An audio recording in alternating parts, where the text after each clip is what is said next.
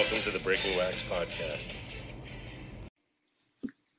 All right, thanks for joining me. This is the Breaking Wax podcast. I'm Don, and today I have George from the One of One documentary. This is season 2, episode 17, I believe. So what's up, George? How's it going? Don, I appreciate you having me on, brother. Oh, 100%. You know, I saw someone posted a clip of the documentary you're doing, and I hadn't heard of it, and I don't remember who posted it. And I was like, oh, man, what is this? So I clicked on it, and I watched the trailer. It just got me interested. So I was like, man, let me see if this guy wants to come on and talk about it. And you were like, yeah, absolutely. And I appreciate that 100%. I was supposed to record with Josh Luber this week, but he had to cancel. So I got to reschedule with him. But yeah, I'm glad to have you on. So, but you said you were going to the Angels game today? I'm going to be sitting behind the plate in a few hours to see, in my opinion, the greatest baseball player that we have right now nowadays, and Shohei Ohtani. He's batting leadoff. He's also pitching.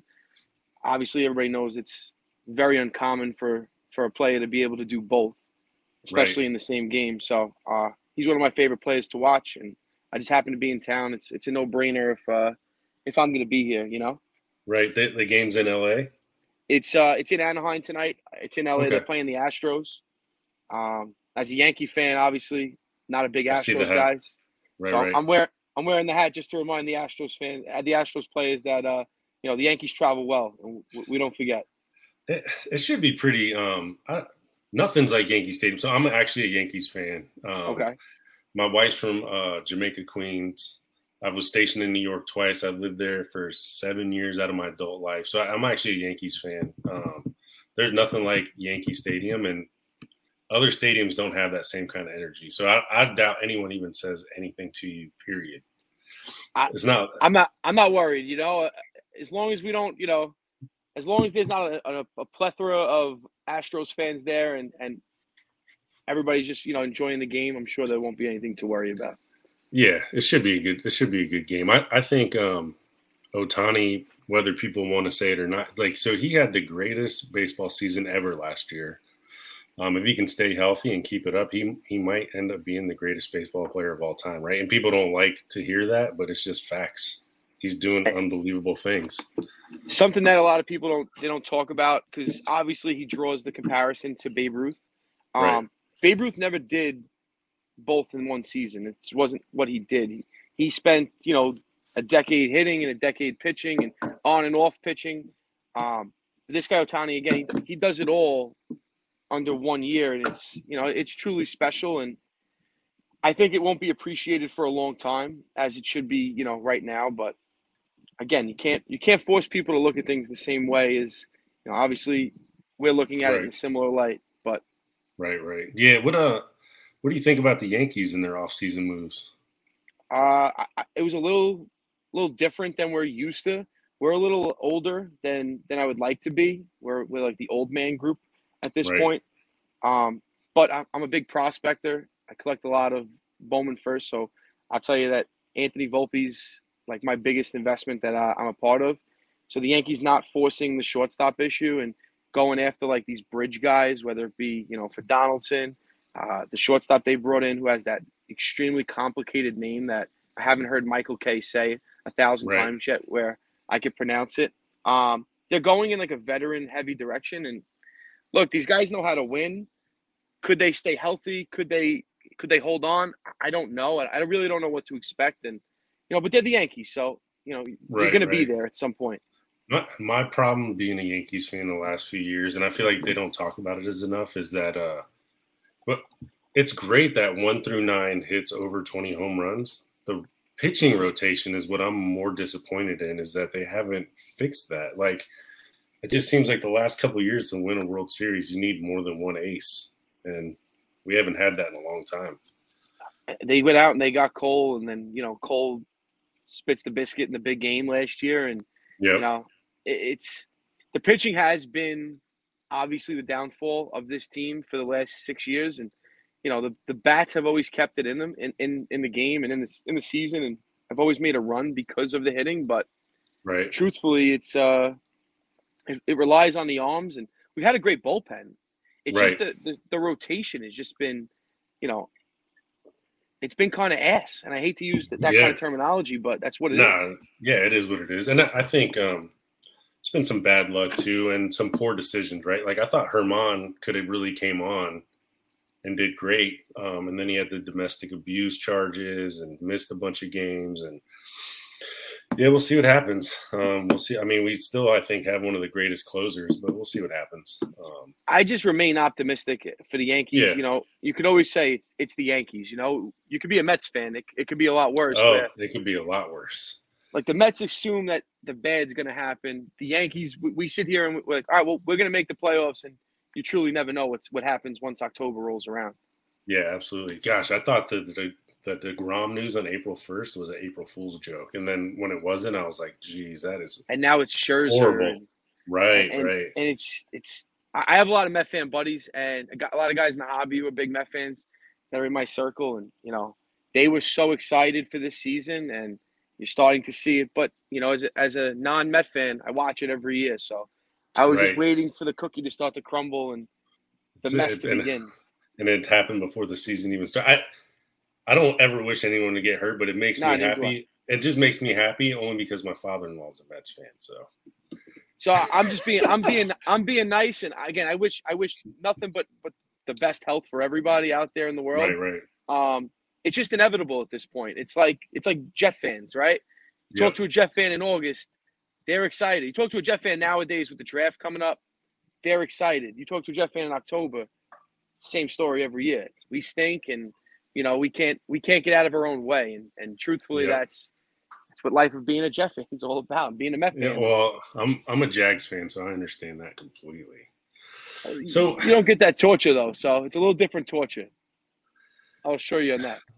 Yeah, I've been to some Jets games. It's rough for sure, but so the main thing is the documentary, right? So I guess what's your background and how did this all come about? Because I know in the trailer you said that you didn't even own a baseball card up until some point, and if people are listening, they should definitely go to your page and look at your PC because everyone always talks about Shine, but gosh, man, I don't think they're talking about your PC enough. Holy cow! I like it. I truthfully like it that way. I don't want a million people hammering me about can I buy this card, that card. A lot of my stuff has been investment pieces, but I'll tell you this. I come from a lineage of filmmakers. I've always supported someone else's dream in the sense of I've always made someone else's project, and I'm brought on as a producer. And I've made documentaries, I've made TV shows, I've been a part of some films. So my grandmother's sister was the first one to move to LA 50 plus years ago and create this lane for my family to be able to work inside a show business. And she was a big producer from everything from Pulp Fiction to all the Batman movies, all the Tim Burton movies in the 90s. So she was obviously successful. She opens the lane for my uncle, my mom's brother, to move to LA in the late 80s, early 90s. And he's made a fine career for himself. And then I moved out here, and I'm working for both my aunt, my uncle, and a bunch of other independent projects. And I worked as an executive assistant for some bigger players in the industry. But it just never was for me. And I've always wanted to tell real stories. So I was blessed to be a part of a couple really good documentaries that I supported that weren't truly mine, where I could call my own. So during COVID, we were brainstorming a bunch of ideas. There was a nightclub in Manhattan back in the day called The Tunnel, and we were prospecting doing a documentary with Funk Flex about that. We were thinking about doing a project about, what COVID sparked through politics. And, that's another project that, to me, it's not as fun as I'm watching all my friends rip all these baseball cards and football cards and basketball cards. And I'm just hanging around watching, and I'm like, what in the hell are you guys doing? And they're like, you don't understand. Like, if we hit this John Moran card, if we hit this Zion Williamson card, it's worth this. And I'm like, but it seems childish, And then finally, my buddy pulls a card that I think it was the Blue Zion. And at that point, it was like a $20,000 card, or $25,000. And I watched the process happen. And then I watched somebody else pull out a binder of Pokemon cards. And he had a couple of original Charizards. And I watched him pull in a couple $100,000 just off that. And now I'm sitting here and I'm trying to find the next idea for, my first project to take home, right? And I'm like, this is the project. Like, this is really interesting. People are willing to pay this amount of money to buy trading cards. I got to think it's interesting. And now I'm starting to watch the industry. And one thing that you could tell, it's a lot of drama in this industry. Oh, There's yeah. a lot of people love to fight with each other in this industry.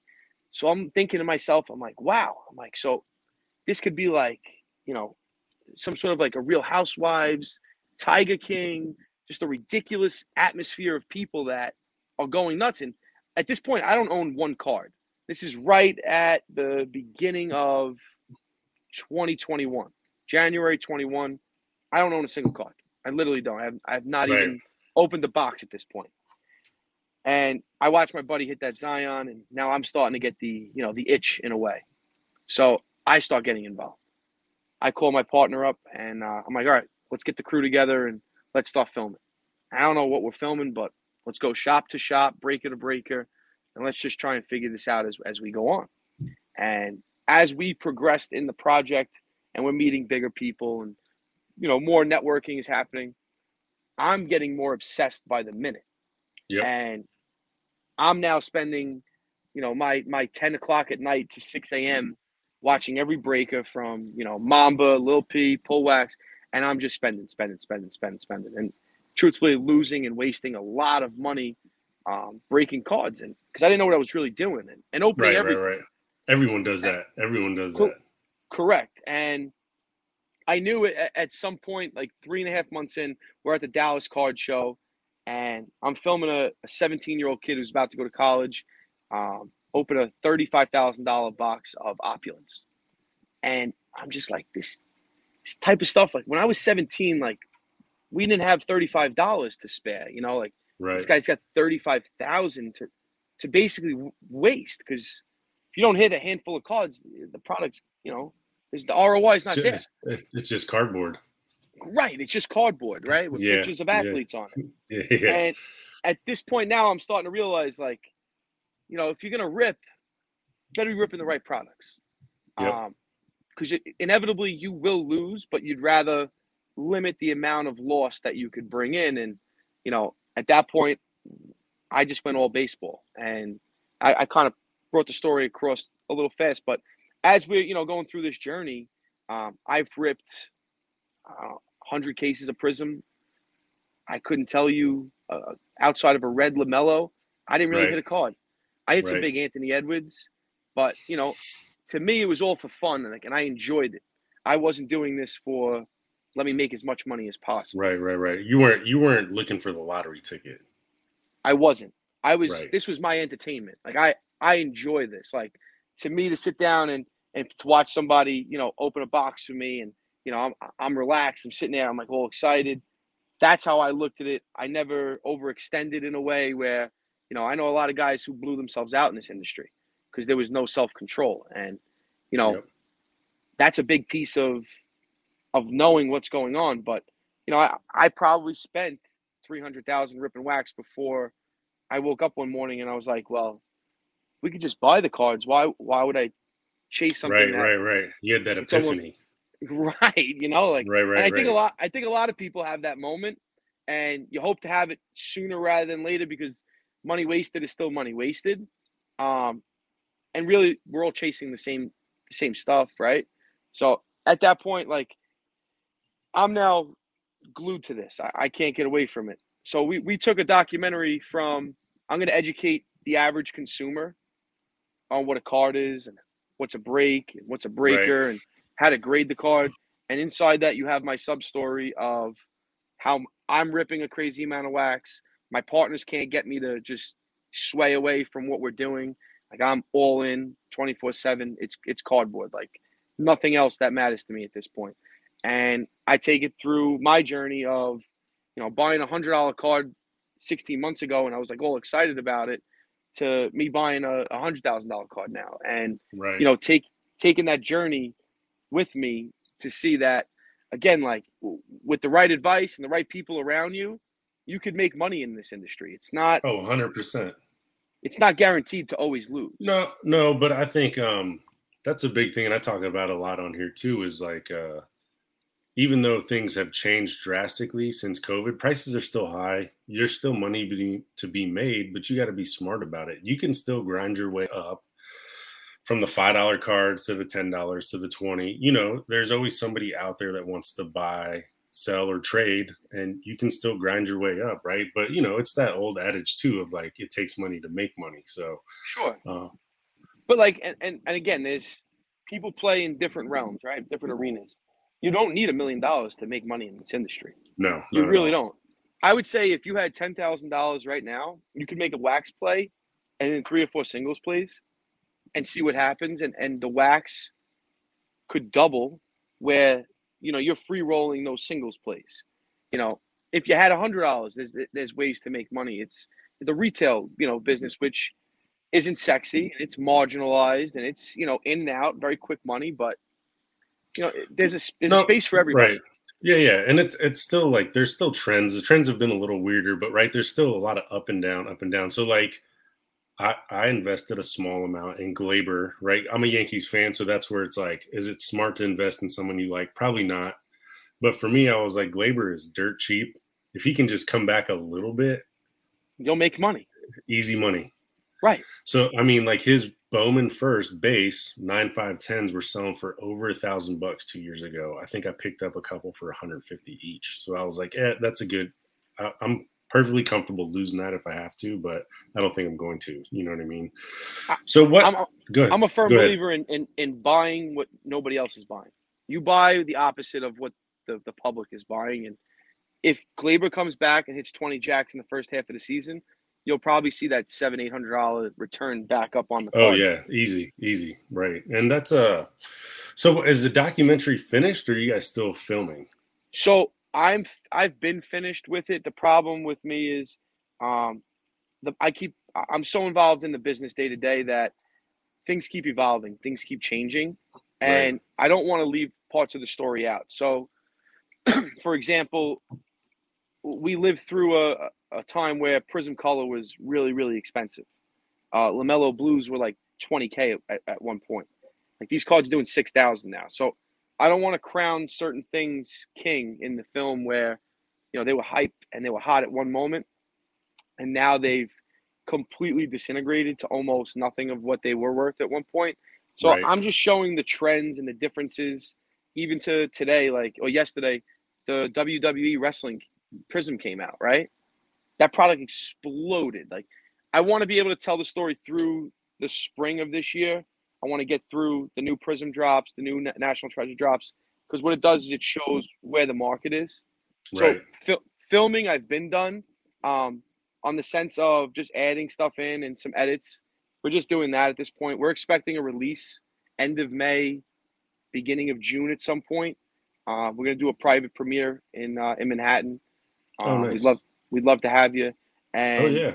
That'll be the first time we show the hobby, the film, and then it'll come out. It'll come out on a network that most households in the United States do carry. I'll leave it at that, and it'll be exciting to be able to finally show the world what we've been working on. That's awesome. So in the documentary, do you guys talk about COVID and how it had a so I have a theory about why everything exploded and how COVID played into that. So I'll tell you talk about that? One of the questions that we ask everybody in the film is, do you think COVID has played a role in the uptick in the hobby? I'm a firm believer in COVID probably made this train leave the station and go fast. Right. And I think when sports came back, everybody's main concern was, all right, well, the real thing's back. This is over. I think it spiked it even more because of the fact of now we could watch these investments. We could watch the players that were ripping cards to hit or buying singles up.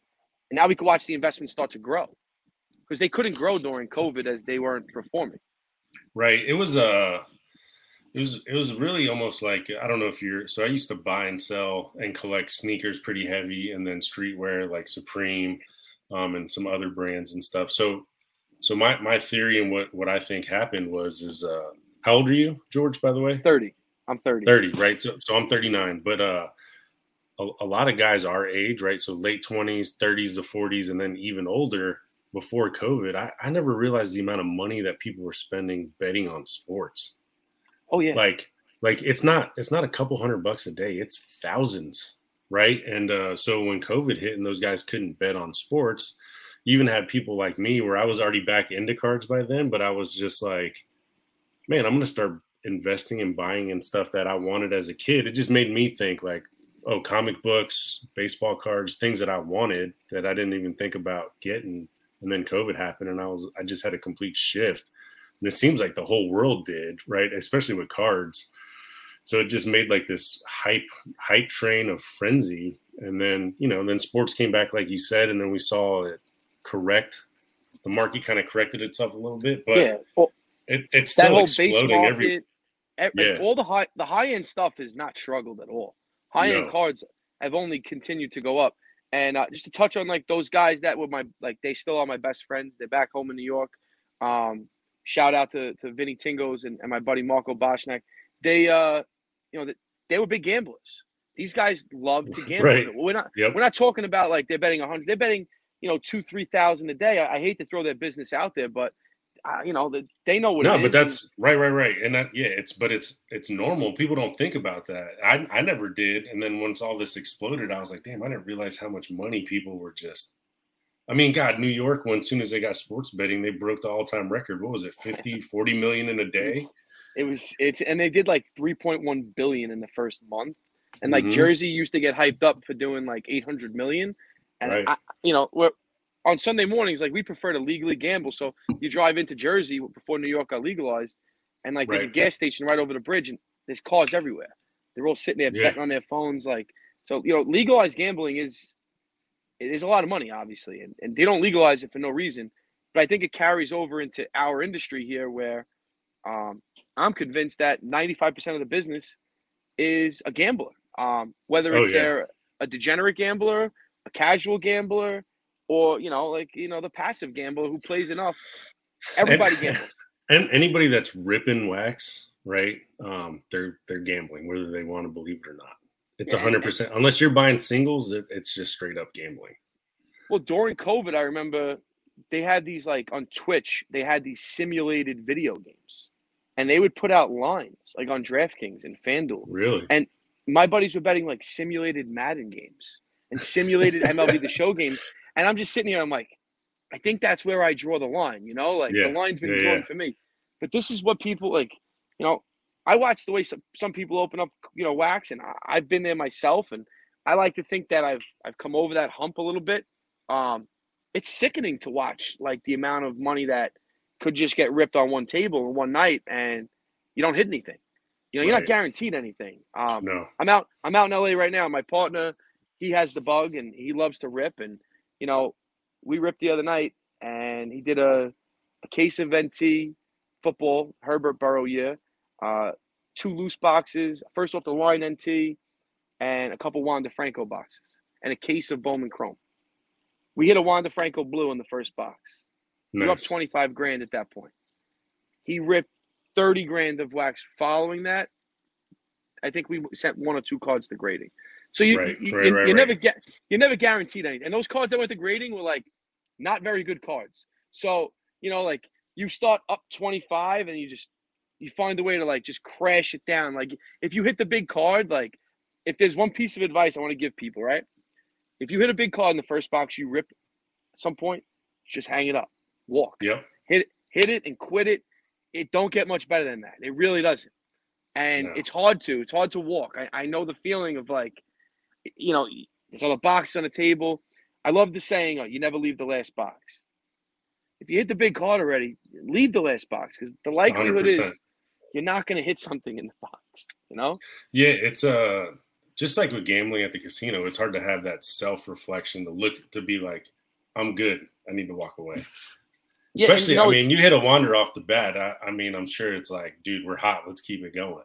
Well, I'm trying to talk him off the ledge at that point, and he's like, who cares? It's a free roll. I'm like, I love you, bro, but, it's we're supposed to walk out winners. But that's the problem with it. It's so hard to hang it up a lot of times. And, a lot of guys, it's fun. We enjoy it. Like, so Yeah. you don't look at it in a way where it's dollars and cents and it's enjoyment, that's different. But I know a lot of guys that, they shoot their load, and I'm like, you doing all right? So I kind of spent all my money last night breaking cards. I'm like, this is not my part. I'm talking about just people in general that I talk to a lot of times. And, I rip in spurts. If people see, like, I'm not there every night, but you'll see me out of nowhere go 2 or 3 nights in a row where, I rip a lot. Usually that means a big card of mine that just got sold and I'm bored, and I'm looking for something to replace the void of what I just sold in my collection. And, well, I think, yeah. And you can be smart about it. Like, the people that listen, I say this all the time, right? So like Prism football is coming out. Depending on how the Jags are priced, if the Jags, like the last couple of years, the big quarterbacks, their teams have been priced pretty much like right around one box of Prism, right? So to me, that's a worthy investment or a risk, because it's like, yeah, sure, I will pay for the Jags. It might be $1,500, but at least I'll have 12 boxes to get every Trevor Lawrence I can. Correct. As opposed to me opening one box and getting 0. Because Zion's rookie year, I opened 4 boxes of Prism Hobby before it exploded. I got 2 base Jaw and 2 base Zion out of 4 hobby boxes. That was it. And I was like, I'm never doing this again. No, another thing, I'll tell you this, I don't like to rip loose boxes. And that's not always an option for a lot of people, but you make a great point there where if you're going to buy one box, pick a horse, say it's Lawrence, say it's Zach Wilson, Trey Lance, Fields, whoever, Mac Jones, whoever it's going to be, just buy into a case break. Because one thing that a lot of people, and a lot of my breaker buddies are probably going to get upset with me for saying this, but they're loose boxes for a reason. Yeah. A case hit usually comes out, and then these boxes, they die on the table. Yep. If a 1 of 1 or a gold comes out, people now know that the case hits, and I'm talking about like football, basketball products, because at that point, national treasures. If there's a loose box sitting out there, yeah, you never know. There might be the big RPA in there, but the likelihood is the RPA already came out of the case, and that box is now loose for a reason. Sealed cases create case hits, always, when it comes to Panini products. And, I try and stay away from those loose boxes. You got football coming out, like you said. That's an insanely good point, and I appreciate somebody saying stuff like that, because it's educated. You want to take educated risks if you're going to rip. Like I said, the most likely chance is you're going to lose. That's what you got to know. Yeah, the odds are always stacked against you. In a big way. I cannot believe the prices of the Prism WWE, like, at all. It doesn't even make any sense. So I come from Staten Island, and my crew back home. Yeah, so like my crew back home, my partner's G Sports Cards. His name is Gennaro. His right-hand man, who's our other breaker, his name is Danny, Greatest City Collectibles. Just want to make sure I shout all these guys out. And then my nephew, the Card Barn, his name is Chance. He's a UFC specialist. I tried to go there last month when I was in New York for a week, and their times were all screwed up, and I couldn't get into the shop. So like, truthfully, the Card Barn has become, it's like a break house. It's not really a store, but it's advertised as a store. 3 companies, they all work out of there. So G Sports Cards, the Card Barn, and then you have the company Greatest City Collectibles. They all work out of this one spot. But they're all wrestling dudes. So like, these dudes were so hyped up for this Prism, and they were making fun of me because I was like, I just don't get it. I don't see it. I don't understand it. But I was intrigued to see what was going to happen yesterday. And these cards start getting hit, and they go on eBay. The John Cena Color Blast was at $10K with like 3 days left. And they're selling. Yeah. The ROI. So my buddy Brandon, he goes by Bro Namath on Instagram, and then Rob. Of course, yeah. My buddy Rob, he's Friar Sports Cards. They hit a Andre the Giant to 10 yesterday out of 1 box. They put it on eBay for $8,000. Someone paid for it immediately, and then people were DMing them on Instagram saying, "I'll give you $10,000 for it right now." And they were like, "What the hell is going on?" So my buddy Jack Fractor, who's a massive collector, he's like the biggest Herbert collector in the business. He was amped up for the wrestling, and I'm like, he buys 6-figure Herbert cards. The hell does he want to do with wrestling cards? Right. And I call him, I ask him, he's like, dude, you don't understand. These are going to be big. Like, he's like, the 1-of-1 Rock or Stone Cold Steve Austin, like the Black Prism. He's like, I think it's going to do anywhere from $250,000 to $500,000. And, look, value is value. You don't collect. Right. If you're in this game to make money, you're not collecting because it's a sport you enjoy. You're collecting it because there's a big ROI. I bet you a lot of guys who collected F1 last year never watched an F1 race, but they knew Hamilton and Leclerc and Verstappen. Those guys, they sold. They would sell, so they would rip the wax. And I see it with baseball all the time. Guys rip baseball. They literally have no idea what they're ripping. Right. No idea who they're hitting. And I get frustrated because Bowman's my bread and butter. I love Bowman first cards. Same. A lot of times guys hit cards and they just don't even know what they hit. And they're just so like overpriced on what they want. And they want to sell it. Like, for example, a guy hit a Jordan Lawler orange a couple days after release day. And I knew the magnitude of the card. And, I made him an offer of $5K raw. And it was before anything, happened like that. Guy's like, I'll take 25,000 or no dice. What? The card sold at a PSA 10 for fucking, excuse my language, for 12,000. No, you're good. Yeah. I'm like, come on, my man. Like, it's, I'm always fair. Like, I'm always trying to offer people fair numbers. And my whole thing is, I say this to everybody all the time. The people who hit the big cards sometimes, they land in the wrong hands. They land in the hands of people who are behind and they've spent a lot of money and they're just chasing cards, or people that just don't know anything about the cards. And they throw it in a pile and they leave it there for a couple of years. Yeah, that's I always go after the guys. I don't know, like I have a little system of how I pick like the underrated prospects. Like I was big on Tovar, and not a lot of people were. Julio Carreras, he's like a guy on the Rockies that not a lot of people even are thinking about. Right. And but that I bought the True Red, the non-auto, for like $100 on eBay. And then the 5 red, the True Red, is on eBay for $650. And I'm like, dude, give me a break. Like, you know what I mean? Like $250, I still think I'm overpaying. And he's like, nah, I'm at $650 or nothing. And I'm just like, all right. That whole red market has just gone stupid at this point. And it's basically, I kind of saw it coming in a way. I got roasted a couple months ago. I bought the red Anthony Volpe, True Red, in like February. And I paid a substantial amount of money for it. And people were just like bugging out on me. They're like, well, are you stupid? And I was like, these reds go, like they sell. And if you look at what some of the other ones have sold for, the value's there. If you're a top 20 prospect and, and you play for the Yankees and you grew up a hometown kid, you're a diehard Yankee fan. I seen the value. I know he's a talented player, but I saw the value. And now, we're a couple days away here. Golden Auctions has the PSA 10 up. It's at $105,000. And if you know about Golden, on Saturdays, they start to move those cards. Yeah. It'll keep getting more time. And all the big dogs I talk to are like, it's going for 160 to 220. So for the substantial amount of money I played 2 months ago, it's nothing in comparison to what it's going for now. What it's going to go for, yeah, for sure. Correct. For sure. So you grew up in Staten Island? I grew up in Staten Island. I lived in Los Angeles for 10 years, from like my early 20s through today. So when I was in Staten Island the first time, it was like 2007 to 10, somewhere in there. And there's an Italian grocery store. I don't want to say the name of the grocery store. There's a few of them on the island. And I remember one day I opened the paper and it was like, local grocery store gets busted for like $20 million gambling ring.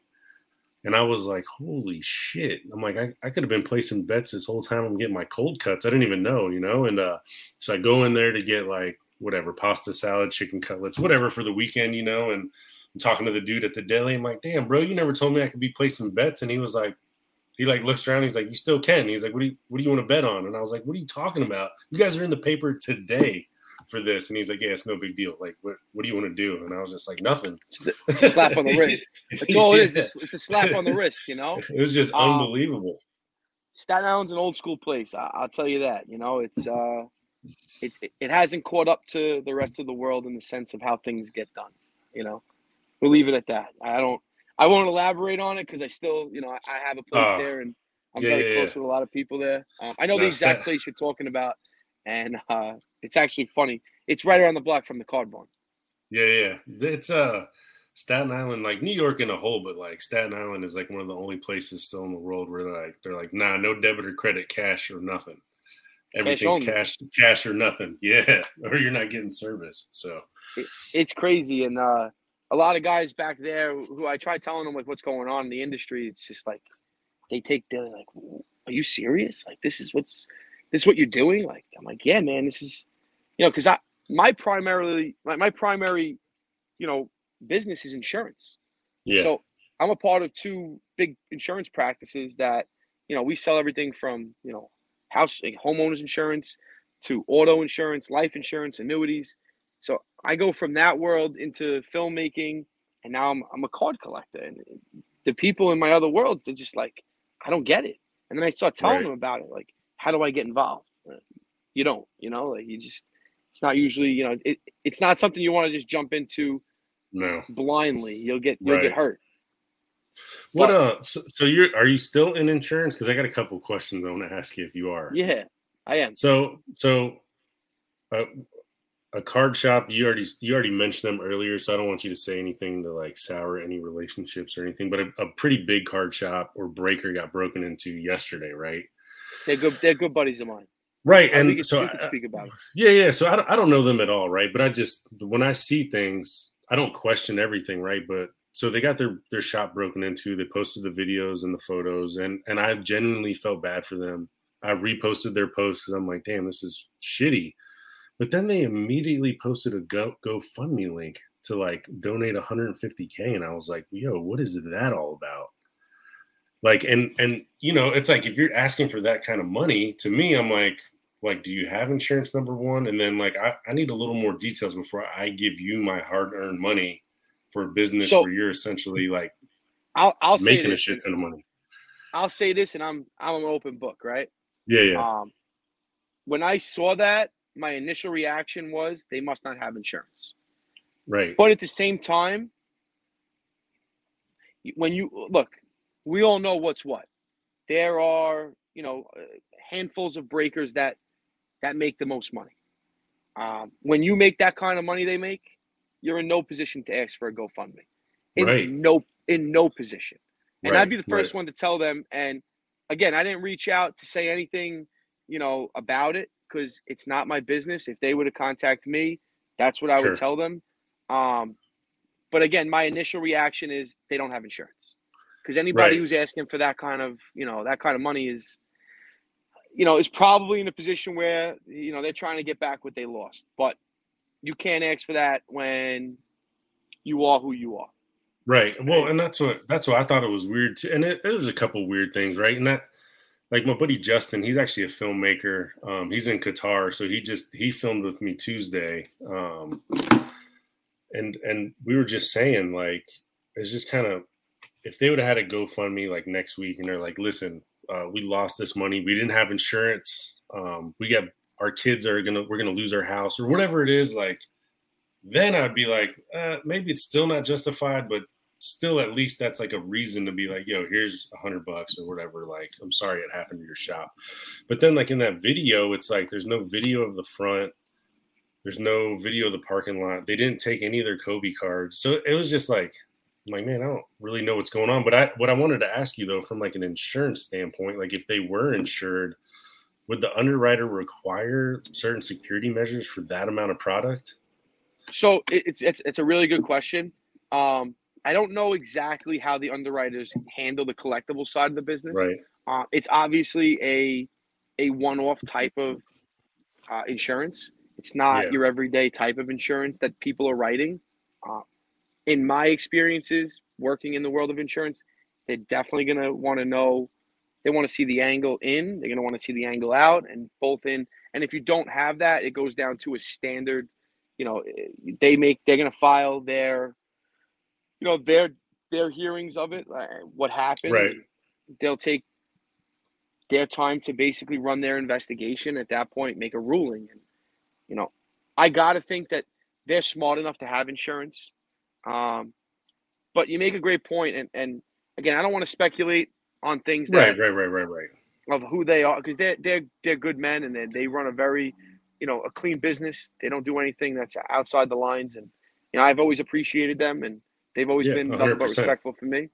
It's just it's something that we're seeing more and more often, and you make great points. Why wasn't those Kobe cards taken? Well, well, not only that, it's like, and I was already looking at the video and stuff, like just with my background, I'm like, they got a regular glass door, like that seems not. That place, if you were gonna break into somewhere like, and I'm in LA all the time, so Mamba, Bullpen, Burbank, Frank and Sons, Mamba would be the easiest place because they're in a private office that, it wasn't that hard. It's not much different than the door that's right over behind you. over that. Yeah. Like. And again, though, I will say this to comment on the Kobe Bryant cards, right, and all that stuff. You can't steal cards these days. No. If someone's going to true. steal a card, you can't steal a card because of the fact that everything's serial numbered, whether it's Right. on the card or on the grade. That's why I kind of think this industry is pretty cool, That's because a good point. Yeah. you really can't get, you can get robbed of a card like an 86 Fleer, or a silver Luca, or a card that's not numbered. But luckily, not many cards these days are valuable that aren't numbered. Is just Right. the old school vintage stuff, and the silvers. Really, like that's it. You're never gonna get away with stealing an RPA with a colored prism, a colored optic card. It won't work that way. A flawless card. It's almost impossible. Yeah, I think too, and then we, and Justin and I were talking. It must be hard to insure something like that too, just because of the sheer volume of wax that they rip. Because it's like, what do? You'd have to take out like a blanket policy, I guess. You would probably take out like a $20-30 million policy at that point. Yeah, because you can't really be. There's no way to itemize that every day and update the insurance company. Like, we have this much coming in, we have this much coming out. Like, I don't. It'd have to just be a blanket, like you said. Yeah, I would say they were fortunate that it wasn't peak season where, there was 30 cases of flawless sitting there and cases and cases of NT sitting there. It's kind of a weak part of the year for basketball as we're waiting for the new classes products to come out. I'll tell you this, I had a good laugh on the fact that these people didn't take the Bowman Chrome stuff. Like, how disrespectful could you be to the baseball community? Yeah, seriously, seriously. You know what I mean? And I think, and to their credit, like Mamba, they took the GoFundMe down, and they were like copy and pasting, like well, I'll say this, answered everybody, but one of the groups that decided to attack them first was Backyard Breaks, and I'm not one to slander people, and I'm not going to slander them at all, but the nerve on them to even be the people to say something like that. If they're listening, you guys are jackasses, because you shouldn't be the ones speaking on behalf of the hobby. So when they posted that whole thing with the was it the Kaboom, right? Kaboom? Was it the Trevor Lawrence Kaboom? Yeah, the gold Kaboom. I commented on their post and was like, but it wasn't your card to even give away or to, and then like all their followers, like I must have had, I don't even know how many messages of people that were just like, what are you talking about? I was like, what are you guys talking about? Like that whole scenario was crazy. And it was, like you said, the hobby, man, it loves the drama. But even like, I think it was last week, that guy, his friend, I don't know if you saw this. So a guy's friend sold a Jordan card for the serial number on the card, not the value of the card. And then the guy made an Instagram post, and everyone was reposting it, saying like, I sold this card. My friend sold this card for me for $1,300 instead of $7,000. Please help me get it back. And then, a lot of people were debating, like, should the guy give the card back, the guy that bought the card? You know what I mean? Right. Like, if he knew it was worth $7,000, he paid $1,300, and then he got over on the guy, this and that. And I was like, it's kind of like, if you fuck up, to me, it's like, nah, you fucked up by putting the serial number on there. Like, right. And why didn't your friend just call you and be like, yo, how much is this? Like, were you that busy at the damn card show? But the thing that got me was, like, after the guy brought the card back, because he felt pressured to, right, by social media and stuff. And that's why I was wondering too. I'm like, I wonder if the original seller pressured him at all. So that guy made a post that was like, this guy has a podcast and a show, and he pretty much was like, I'm going to ruin you through social media if you don't give me my damn card back. And I was like, I would have been like, dude, fuck you. For real. And you know what I'll tell you one thing that I've approached this hobby in this way, right? I've gotten abused a few times early on by being the nice guy. And I've mentioned to you, where I come from, and you've spent some time there, so you know the aura of how people in that area, and it's just Yep. general New Yorkers in general, right? A lot of people are tough guys through the phone, and they Oh like to yeah. talk a big game. Then when I find you at a card show and I let you know who I am, and I remind you on how you spoke to my friend or how you treated a buddy of mine and how you took advantage of somebody like my partner is the most innocent guy in the business, right? And he rips a ton of wax. And people, that was the Dallas Card Show 3 weeks ago, okay, or a month ago, excuse me. And he was about to buy an Anthony Edwards RPA. It was the first off the line to 24, and the guy had him at a $65,000 valuation. The card had just sold for 37.5 a couple nights before, but it was on alt. And my buddy doesn't use alt, and he was just trying to get an RPA and all this stuff. But the fact that somebody would try and take the guy for an extra 33,000 or 26,000, whatever it was, and I see that all the time. And I let people know I'm here to police the hobby. This film I made was here to better the hobby. My whole goal behind it is to grow this thing forever.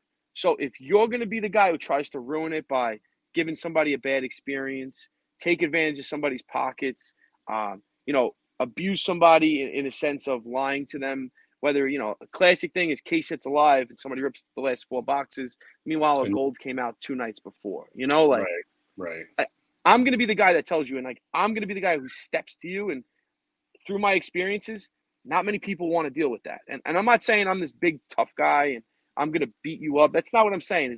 But what's right is right. Yeah. Correct. I'm going to protect the people who can't protect themselves. And that happens to be a lot of people in this industry who, look, a lot of people hide behind phones and they play this game through a virtual world. And then when you get in these card shows, these conventions, it's a different fucking arena, man. And the best way for me to describe it, it's like walking through the stock exchange, right after the bell rings. And that's what it's like. And it's every man for himself. And if you don't protect yourself, you will get taken advantage of. And that's something that I've tried to do. Yeah. Like, guys like we've mentioned, Backyard Breaks want to be the one to say something to Mamba about a GoFundMe. That's a crock of shit because they got let off the hook for the giving away the card thing. And that's like almost like a guy like Card Kahuna coming out and trying to tell Mamba on how to do that. Like, just keep quiet, guys. Keep quiet. Yeah, 100%. There's plenty of good guys in the industry who are here to protect the integrity of what we're doing. They're not one of them. But you hit the nail on the head. I mean, you go to a card show and it's like some of these guys, I'm like, yo, do you guys know what the internet is and that I can check comps on my phone? Why are you charging? Like, do you not want to move that card? It's mind-blowing to me because I've only set up twice, right, in the last year. And when I'm at the card show, whatever's in my case, I'm trying to move it. You know what I mean? So if you're at 80% or 75% and you're like, yo, I got cash, I'm like, yo, we're good. Take the card. It's yours. Have it. Another thing that people don't realize, and this is like a classic one, right? Like, say it's a $10,000 card. People need to get as close to that $10,000 as possible. It doesn't work that way. So you have a market, and when you want to sell something at a show, you want to get full value, go on eBay. But you're never going to get full value after fees, taxes, and all that stuff. You're probably going to be around 85%. So why not take the cash at 80% and keep it moving? But everybody has this false understanding that you have to get full evaluation. It does not work that way. There's like certain things that you can, right? Like we were talking about, like the Bowman reds, the oranges, depending on the player.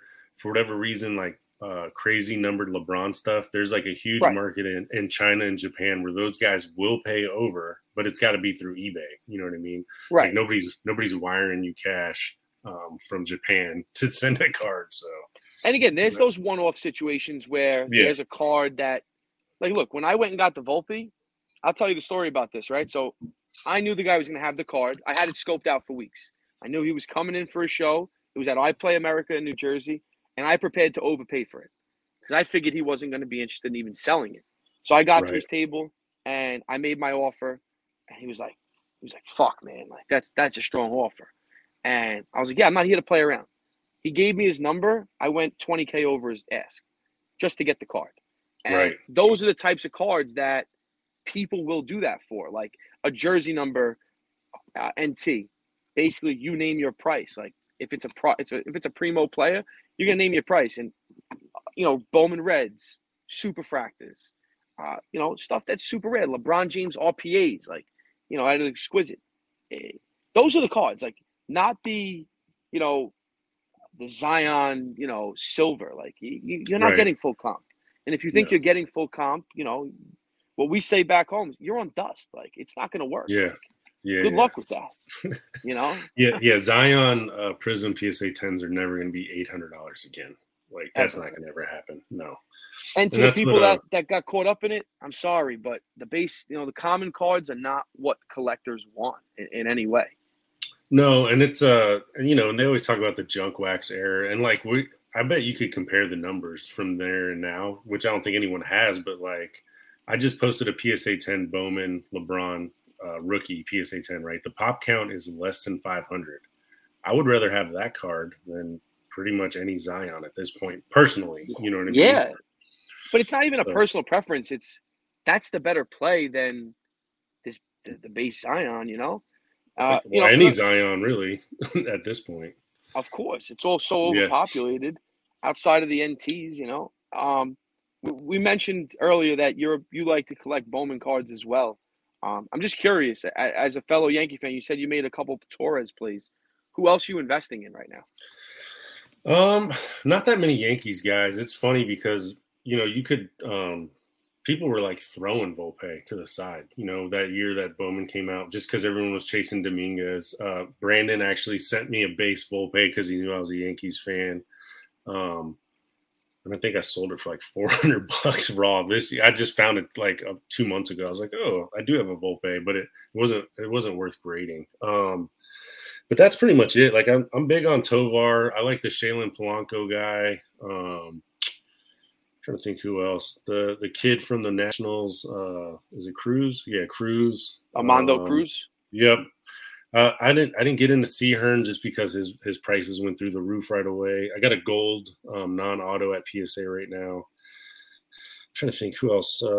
I got a blue Colmenares at PSA, and I got a Victor Acosta blue at PSA. But yeah, I went with Tovar just because I hit him in a break. Not a break. I opened a box. I got a Tovar, and I'm like, who is this kid? And then one of the guys from Bullpen actually posted about him. So then I started reading into him a little bit more, and I was like, oh, this seems like a good play. He's with a horrible organization, the Rockies, as far as prospects go. But I mean, Yeah. they've got some big prospects. I mean, Veen's there, Montgomery's there now. The Yankees, we were doing great. Some of these organizations are loaded with prospects right now. Oh yeah.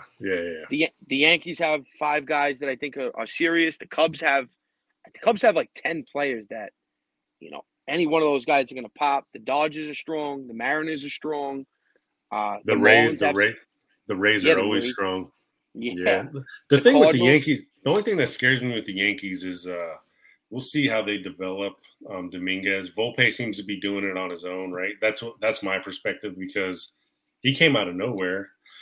I don't think there's too many people within the Yankees organization knew that this kid was going to project to where he is now. You know what I mean? No. When they drafted him, they didn't think 2 years down the road he was going to be their number one prospect.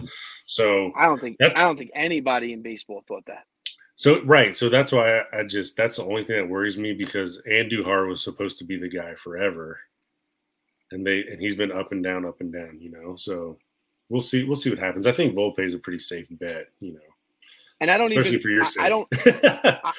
I'm into so much of his stuff is so cheap because last year he was the guy I picked, and I just went with a homer. And I looked at the fact that grew up a diehard Yankee fan, and he made the comment before draft night. I'm going to go to Vanderbilt unless the Yankees draft me, and the Yankees drafted him, and he signed this $2.4 million signing bonus, and it's all history now.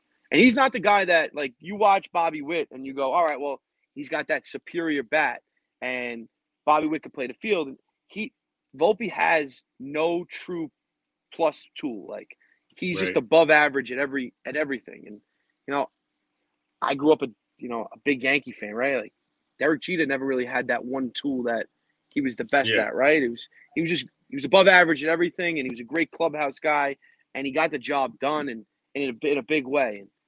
And look, I'm not comparing him to Derek Jeter, but I am comparing him to Derek Jeter. Yeah. It's a little too soon. It's too soon for that. Right. Jeter always had the clutch factor. You know what I mean? And that's something you can't scout or account for. Well, I've been saying so good. I've been saying for the last 3 months to all my baseball guys, like I call all the Bowman dudes, I call them chromies. Like these are my chromies. Like everybody Right. loves the Bowman. We like the prospect. I've been saying in the next, in 5 years from now, we're going to say Bobby Witt and then the rest of these players, Acuna, Soto, Tatis, whether it's J-Rod or Torque or a Volpe or, a Jordan Walker or C.J. Abrams, whoever this next group of guys is going to be, Bobby Witt might be the best baseball player we see in this generation. And I watched him today. He got up in the 8th inning, knocked in a double. Had the clutch hit, yep. Big plays make big plays, So Bobby's going to come on the podcast. When he does, I'll have you on too. That'd be epic. So my family's actually out in Kansas City right now. So my uncle played ball with with his old man at Oklahoma, and it was like they didn't understand. Like for me, they're like, why are you so excited about this kid getting called up? I'm like, right. I'm like, Uncle Mike, like his baseball cards are big money. It's like, how? He hasn't played yet. So I started explaining to them like the whole process, and see if I could show it in the screen. If I can find the screen. Let me center. Come back. Yep, there you go. Let me pull it up. So this is my godfather and Bobby last night before the game. Okay. Oh, nice. So like they're out there in Kansas City today, all excited about. Oh, you got muted somehow. Did it connect to your phone? Can you hear me? Yeah, I got you back. You said they're excited. It's all. Hang on. Can you hear me? Yeah, I got you. Hang on. You should be able to hear me better now. Yep, I got you.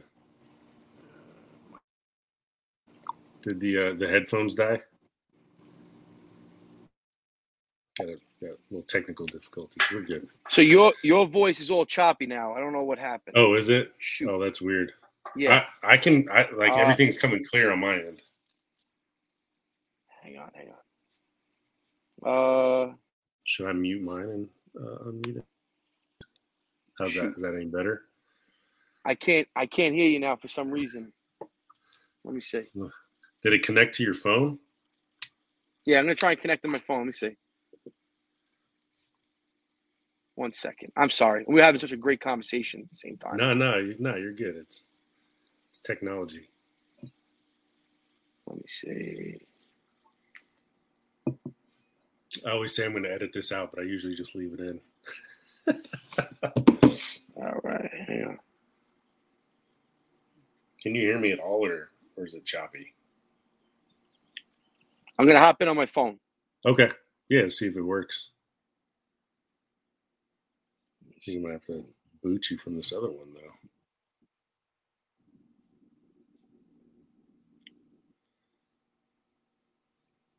All right, hold on. I'm going to have to. There we go. All right. You should be able to hear me now. I'm sorry about that. Yeah, I got you. Nah, you're good. You're good. What, so they went to the game today? Your uncle? They were at the game today, yeah. They were, it was an exciting day because, again, up until a couple of days ago, they didn't know he was going to start with the team. Right. For years and years, they didn't call these guys up until the middle of May. Well, and they don't usually call people up until they're mid-20s. Correct. You know what I mean? Right. So me and Brandon had a conversation today because there's so many guys got called up and who's going to be the real deal or not. And I was like, Bobby Witt on top of being a 5-tool plus player, he's groomed for this. You know what I mean? This is his whole life. He knows the deal. He knows the drill. He knows how to be a professional baseball player. So, well, he grew up. The lineage is there. His old right. man was a pro for 15 years, and that's the thing that always grabs my attention is the lineage, the Tatis lineage, the Guerrero Jr. lineage. even the kid up in Toronto, Bo Bichette, like, these Yep. guys, their old mans were big time, ball players. Even Biggio's son. There is, there's always that.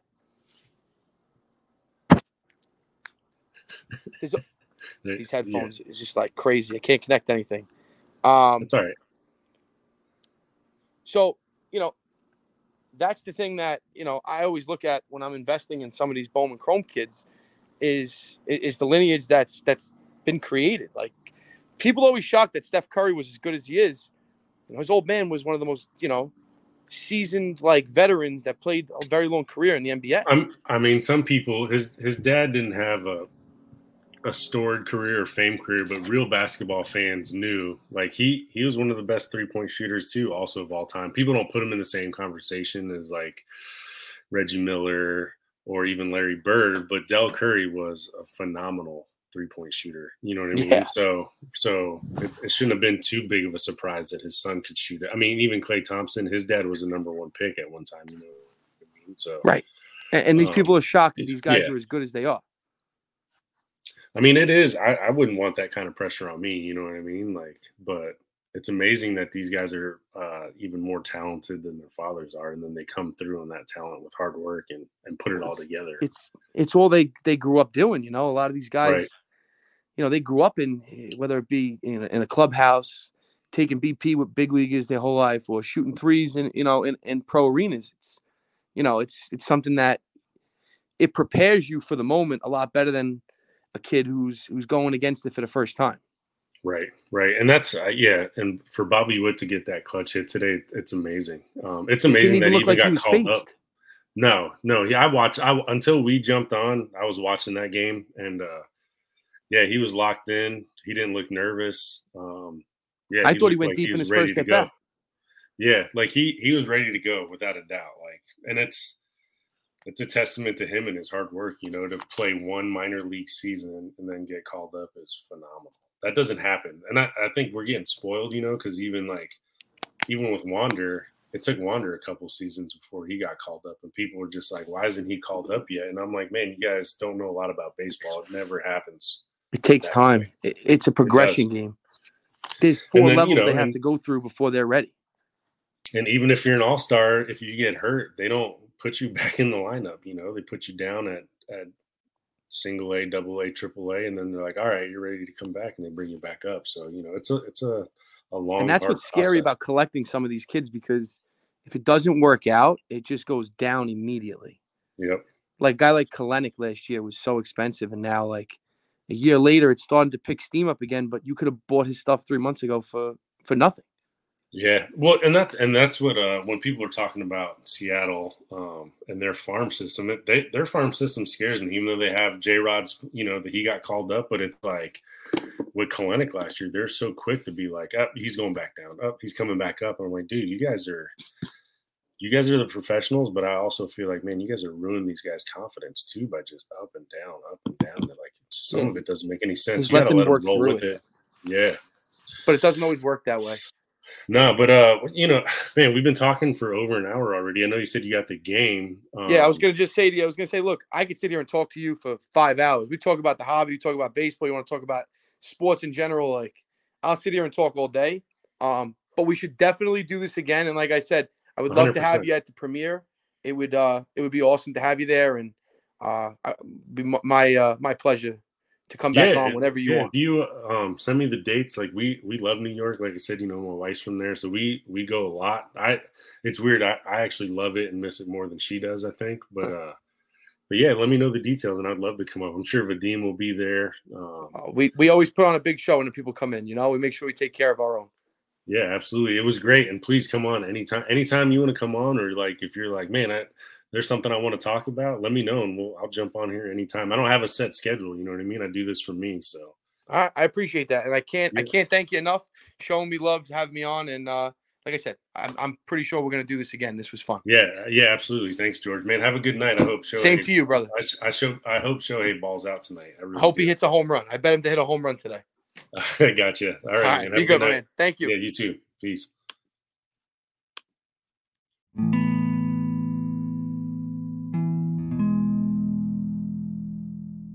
thanks for listening to the Break and Wax podcast. Please, if you enjoyed it, share it, send the link out, put it on your story. I welcome all feedback and comments. Send me a message. Let me know what you're thinking about, what you want to talk about. And if you want to be a guest on the show, I answer all my DMs. I think it's weird when people don't. That's another story for another day. Again, thank you for listening. I appreciate the support and all the love. Peace.